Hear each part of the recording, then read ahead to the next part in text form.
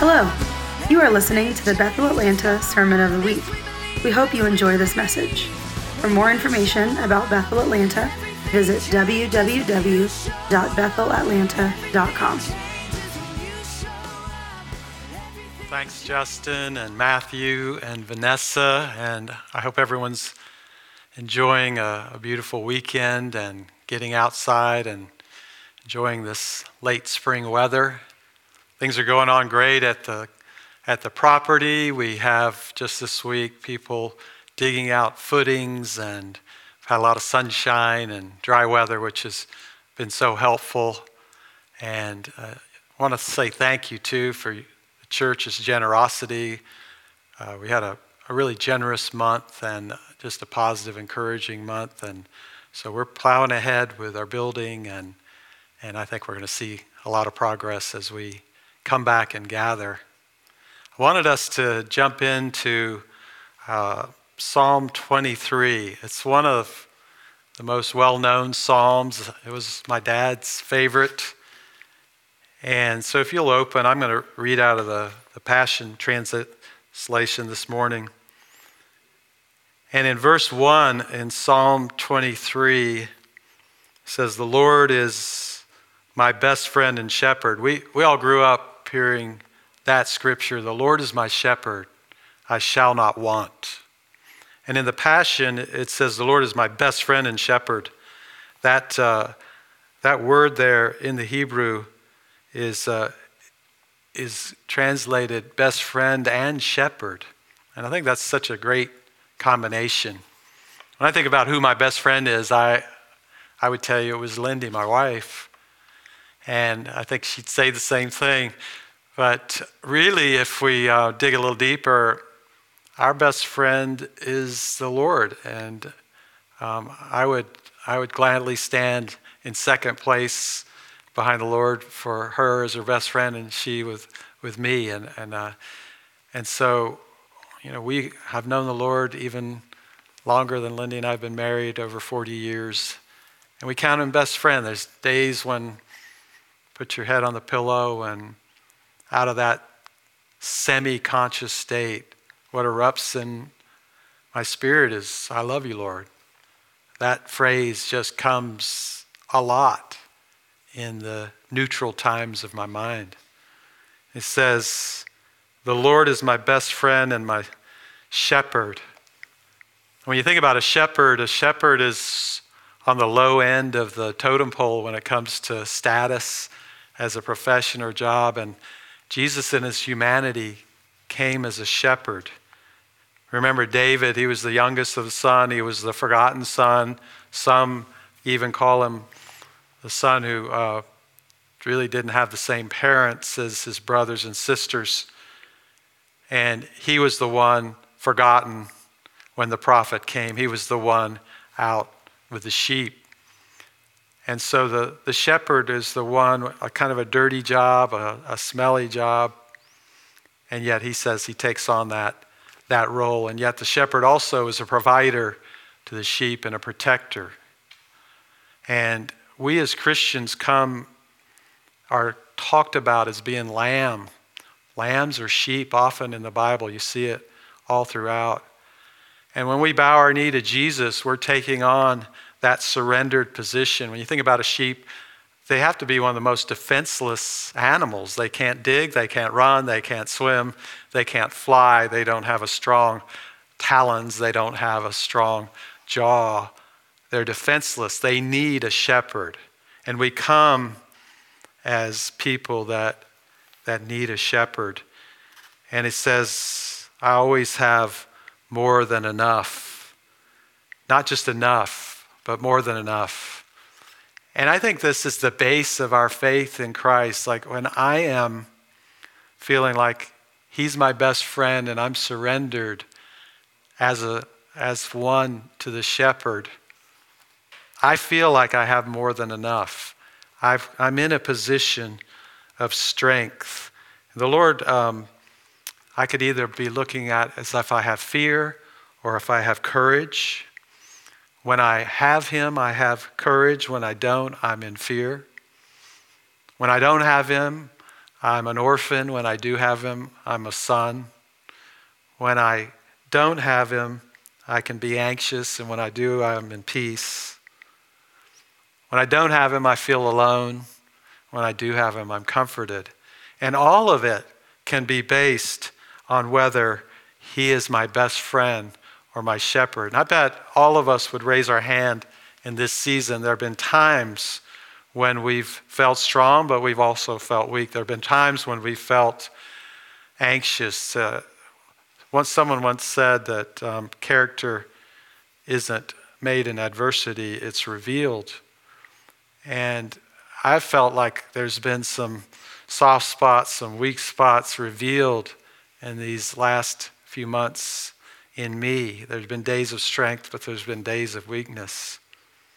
But the Lord says, I'm your best friend and I'm your shepherd. And when you're in that place, you won't want. I would almost add to the scripture, if the Lord is my best friend and shepherd, I'll have more than enough. When the Lord is my Lord and shepherd, I'll have more than enough. And if we pop down to verse 3, that's where he restores and revives my life. David didn't have an easy life. He grew up, as we said, the youngest and forgotten son. He got anointed king, but he didn't have any authority. He ended up running for his life from a father-in-law. He had moments of great despair and sin, horrible places that he had been. He had led men into a place with Ziklag where all of his men's wives and property, his wives, were taken, and his men were about to turn on him and kill him. He didn't have a lot of vacations in his life. And so when he says he restores and revives my life, that's the place. We go to the still waters. Sheep don't do well in rocky waters. We go to the still waters, and we go to the shepherd. Sheep can get turned over, and they can't even get themselves back up without the help of a shepherd. So we need a shepherd. But we live in a world where the anthem songs are not the songs of the Lord, and often the anthem songs are like Dave Matthews, eat, drink, and be merry, for tomorrow we die, or another generation, Frank Sinatra, I did it my way. And the great trinity of the world we live in is me, myself, and I. And so we as believers can pop in and out of this place of surrender as a sheep, because sometimes we don't want to be a sheep, we want to be a wolf. Sometimes we want to be a tiger, we want to be a goat. And we move in and out of this place of peace and resting beside still waters and into a place where we need to be revived and we need to be restored. But that's why we're together, and sheep need to be herded and stay together, and a sheep that gets away from the herd is in a really dangerous position. That's why we need each other in this time. And I think one of the great things that will come out of this season is our desire to be together, our need for each other, to not be picked off, if you will, like a sheep. We come like sheep. And so I wanted to say that he's the restorer, and he brings us back into the footsteps of righteousness. And so whether it's this scripture or others, I want us to just rest in him. And if you found yourself not in the strongest place, I'd say come to him and be restored and let him be our best friend. This morning I had just an unusual experience. The phone was a couple feet from my head on the bedstand, and at 6 o'clock a podcast started playing. I didn't touch the phone, and it was quite strange. And it was a sermon by Leonard Ravenhill on a podcast about the cup at Gethsemane. And you might recall the week before Easter, I was here preaching that message. I had heard that message. I'm a fan of Leonard Ravenhill. He's a great revivalist, a great lover of the word, a great prophet to the church, and a one that's kept singing the siren song, wake up, church, our God is a miracle-working God. And I heard this sermon a couple of months ago, and it just stuck with me, and I just felt to preach on it before Easter. Usually I have the kind of the honor I could do the Easter message. That's more a fun message than the week before the cross, the Passover. The cup of Gethsemane is a tougher time. But I felt something on that message, and honestly, when I got through preaching it, I felt like it was okay. I wasn't that excited about it, but there was something burning on that message. And last night I went to bed, and I think I was listening to a Ben Shapiro podcast right before I went to bed. I was in the podcast app. And at 6 o'clock, without touching my phone, that same sermon started playing. Interesting timing. I preached on that sermon before Easter and haven't touched it since then. And the morning to preach again, the sermon starts to come on again. Now I'd say God is trying to speak to me. God is... And the timing of this makes me wonder if he's not speaking to our body, to our church. And so this just happened this morning, and I haven't had a lot of time to process it.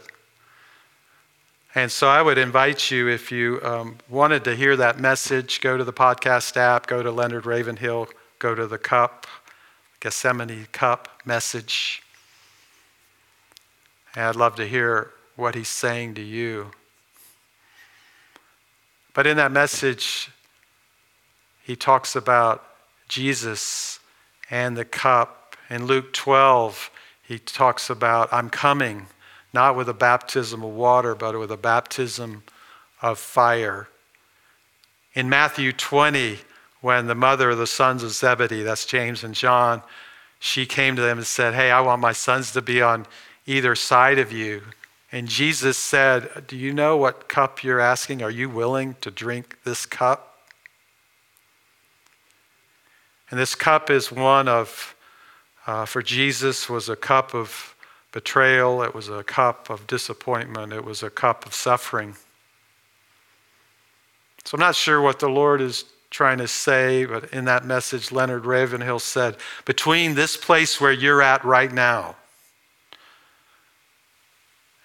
and the place you want to go, that baptism of fire, in between those two is a cup. And so I know the Lord is looking not just to comfort us like in Psalm 23, that we would be comforted and we could say we have more than enough. I feel like he's saying to me, would you be willing to surrender your life like a sheep? Would you be willing to surrender your life, Steve? There's a call to me. There's a call to our church.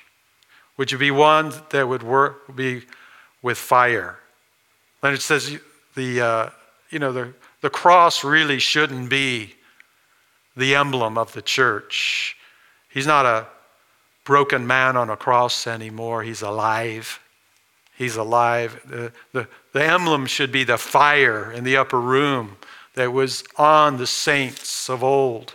And those 300 that were, those 120 that were in that upper room, and that fire that was on their heads, that should be the emblem of the church, one of power, one of praise, one that says they're living a sold-out life, one of passion. That's the emblem for the church of the Lord Jesus Christ. So you may, in this time, have found some things pop up in your marriage or your life. You may have found that Jesus, the shepherd, has come and he's running his hands through the sheep. And each of the sheep, the shepherd knows their voice. And I've studied a little bit about shepherds lately. They name their sheep if they have a small enough flock.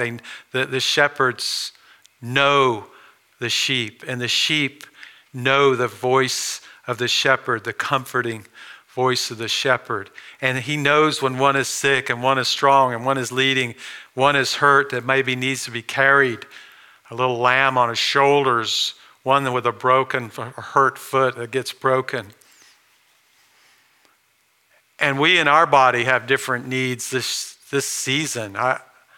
We have some in our church that have lost loved ones to corona, and they're hurting, and they are in a place of deep need and sorrow. We have some that have lost jobs, or it looks like this year could be a washout financially, and that's not easy, and they're hurting, and they need something. There's some that life hasn't changed at all. There's some that are just eager to get back. There's some that are just over it. And there are some that are seeing some of our civil liberties being trounced on, or potentially some loss there that have concerns. It's almost like 1 Corinthians 12. Some are a foot, some are a hand, some are an eye. And each one of these concerns is part of our body. Each one is a sheep that our shepherd knows where we're at. And I'd say this season we're coming into of gathering back together is a season where we need more grace than we've had in the past, because we have so many in our body with different needs, different times, different concerns. And so I would just ask us, let's come with more grace and more compassion for where people are at as we gather back together. Some are ready to come back yesterday, and some won't be for weeks. So let's be a people of grace. But as I close, I want us to remember that we're also a people of passion, that we come out of this and into a world that has been shaken, where people who don't know God, don't have the Spirit of God within them, have lost, have been shaken, that we come as people of the Word. We come people who are surrendered to the King of Kings. We come as people of passion with fire. I believe God is just calling me to be a person of fire, and calling us and you to be a person of fire. Somewhere between where I am now and where you are now and where we're going, that passionate baptism of fire is a cup. And what's that cup for you? What is it? Where is it? What's God asking you to do in this season? What's he asking you to lay down? A church on fire is attractive to the world. A church that's not on fire is just playing games and not really more than a club. We're a people who are on fire for the Lord Jesus. And as the world gets shaken, we end up standing on a rock. We stand on the rock that can't be moved. So I'm still trying to process what he's trying to say to me by a podcast that just turned on in the middle of the night, and I don't know that I have totally processed that yet. But there is a baptism of fire. There is a passion. There is a people of the upper room. But you can't have the open tomb in the upper room without Gethsemane and the cross. And those two stand in tension.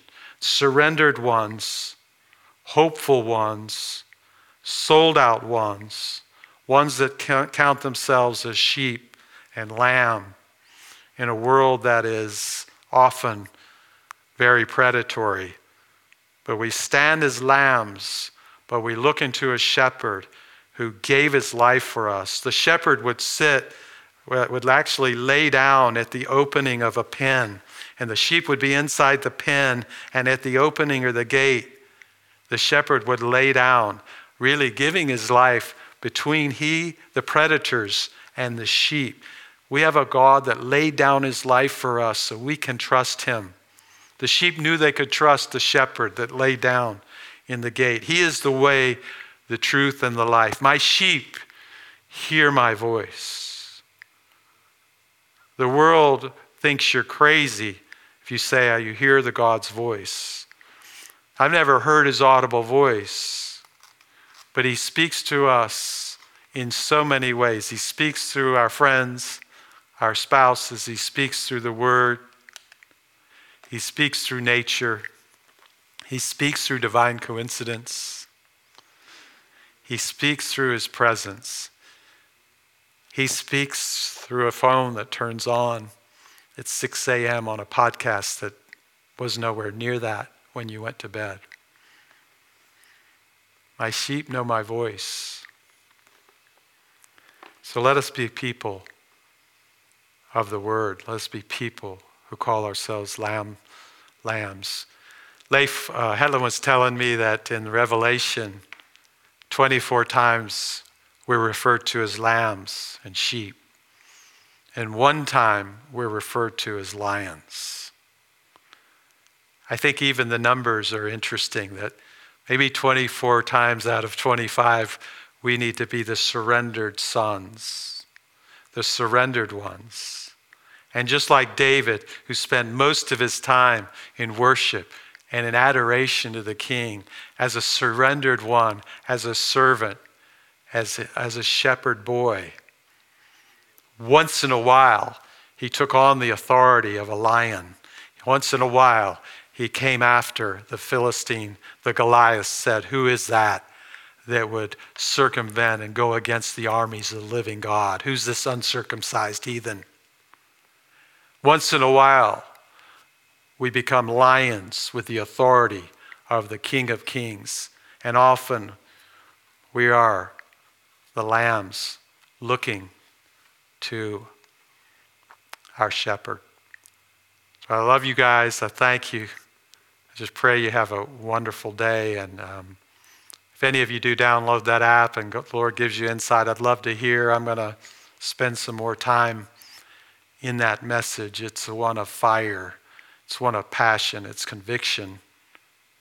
It's looking for a church to be on fire and be an answer to a world that's looking. That's who we're called to be. I love you. You guys are amazing. And I hope you have a great, great day. Let's end in prayer. Lord, I just thank you that you're the mighty God. You're the mighty King. You're the raised up one. You're the great I am. You're the God of hope. You're the God of grace. You're the great shepherd. You're the great one that comes on a white stallion with fire in your eyes. You're the fiery one. You're the God of all ages, God of ages. We just thank you. We adore you. We come as ones that say, you're my shepherd. You're my best friend. I adore you. And we open our arms like you did to the people, and we just say, come, Lord Jesus, come. And we say, those that don't know you, give your life to him and enter into the kingdom and enter in with us as we gaze upon the King. We gaze upon our Lord and Savior, Jesus Christ. Amen, amen, amen. Thank you for listening to the Sermon of the Week. To stay connected with Bethel Atlanta, visit www.bethelatlanta.com.